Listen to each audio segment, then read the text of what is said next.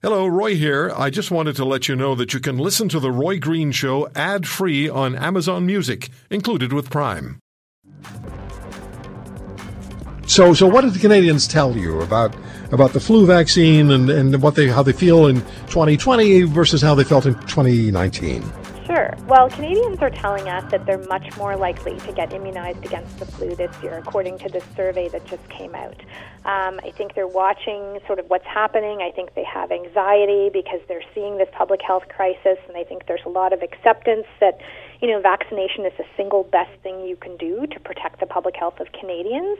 And we're seeing that response in people who are coming back to us and saying that they will likely get immunized this year. More people are saying that than they did last year.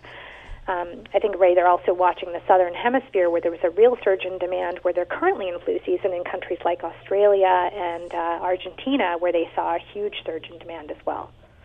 And you did ask them whether or not the current coronavirus pandemic had a role in their decision-making.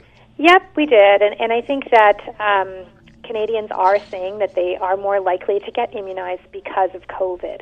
And COVID being another respiratory illness, and the likelihood or the potential of COVID and flu circulating at the same time this fall, I think makes people want to understand how they can best protect themselves in addition to things that they're already doing.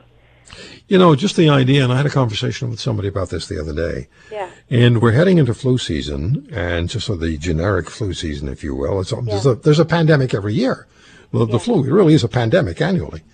And so we had a conversation about this, and I heard the same thing.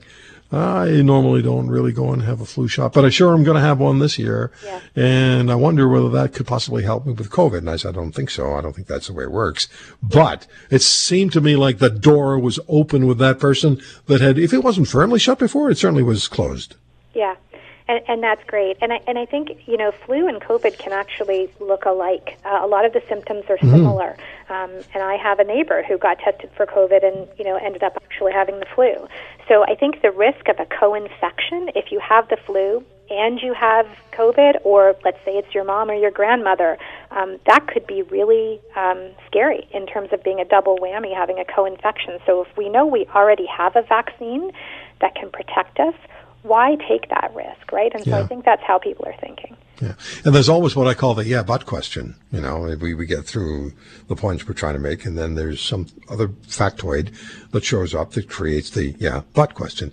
And the but question is, more than half of Canadians, you found out, 58% of them, said the COVID-19 outbreak will not affect their decision whether to get the flu shot, whereas the other number was certainly the pandemic was having an effect on a significant number. So, do you find that people are conflicted? So, at least an appreciable percentage of people are conflicted.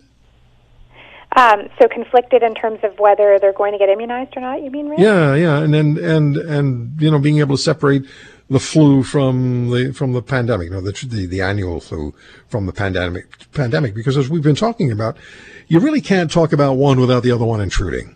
Yeah, and they're both going to come at the same time. The thing is, Exactly. we know we have something that can help us now with the flu. We have a vaccine. There will be a vaccine available this fall. We know that the flu is less contagious, but we know that we can prevent it. We don't have a vaccine against COVID yet, so I think whatever we can do to reduce our risk, including everything that we're doing, it's working, because we're seeing in Australia that flu rates are actually lower this year than they were last year. I think that's a combination of having a vaccine against the flu, the masking, the distancing, all of the things that we're doing.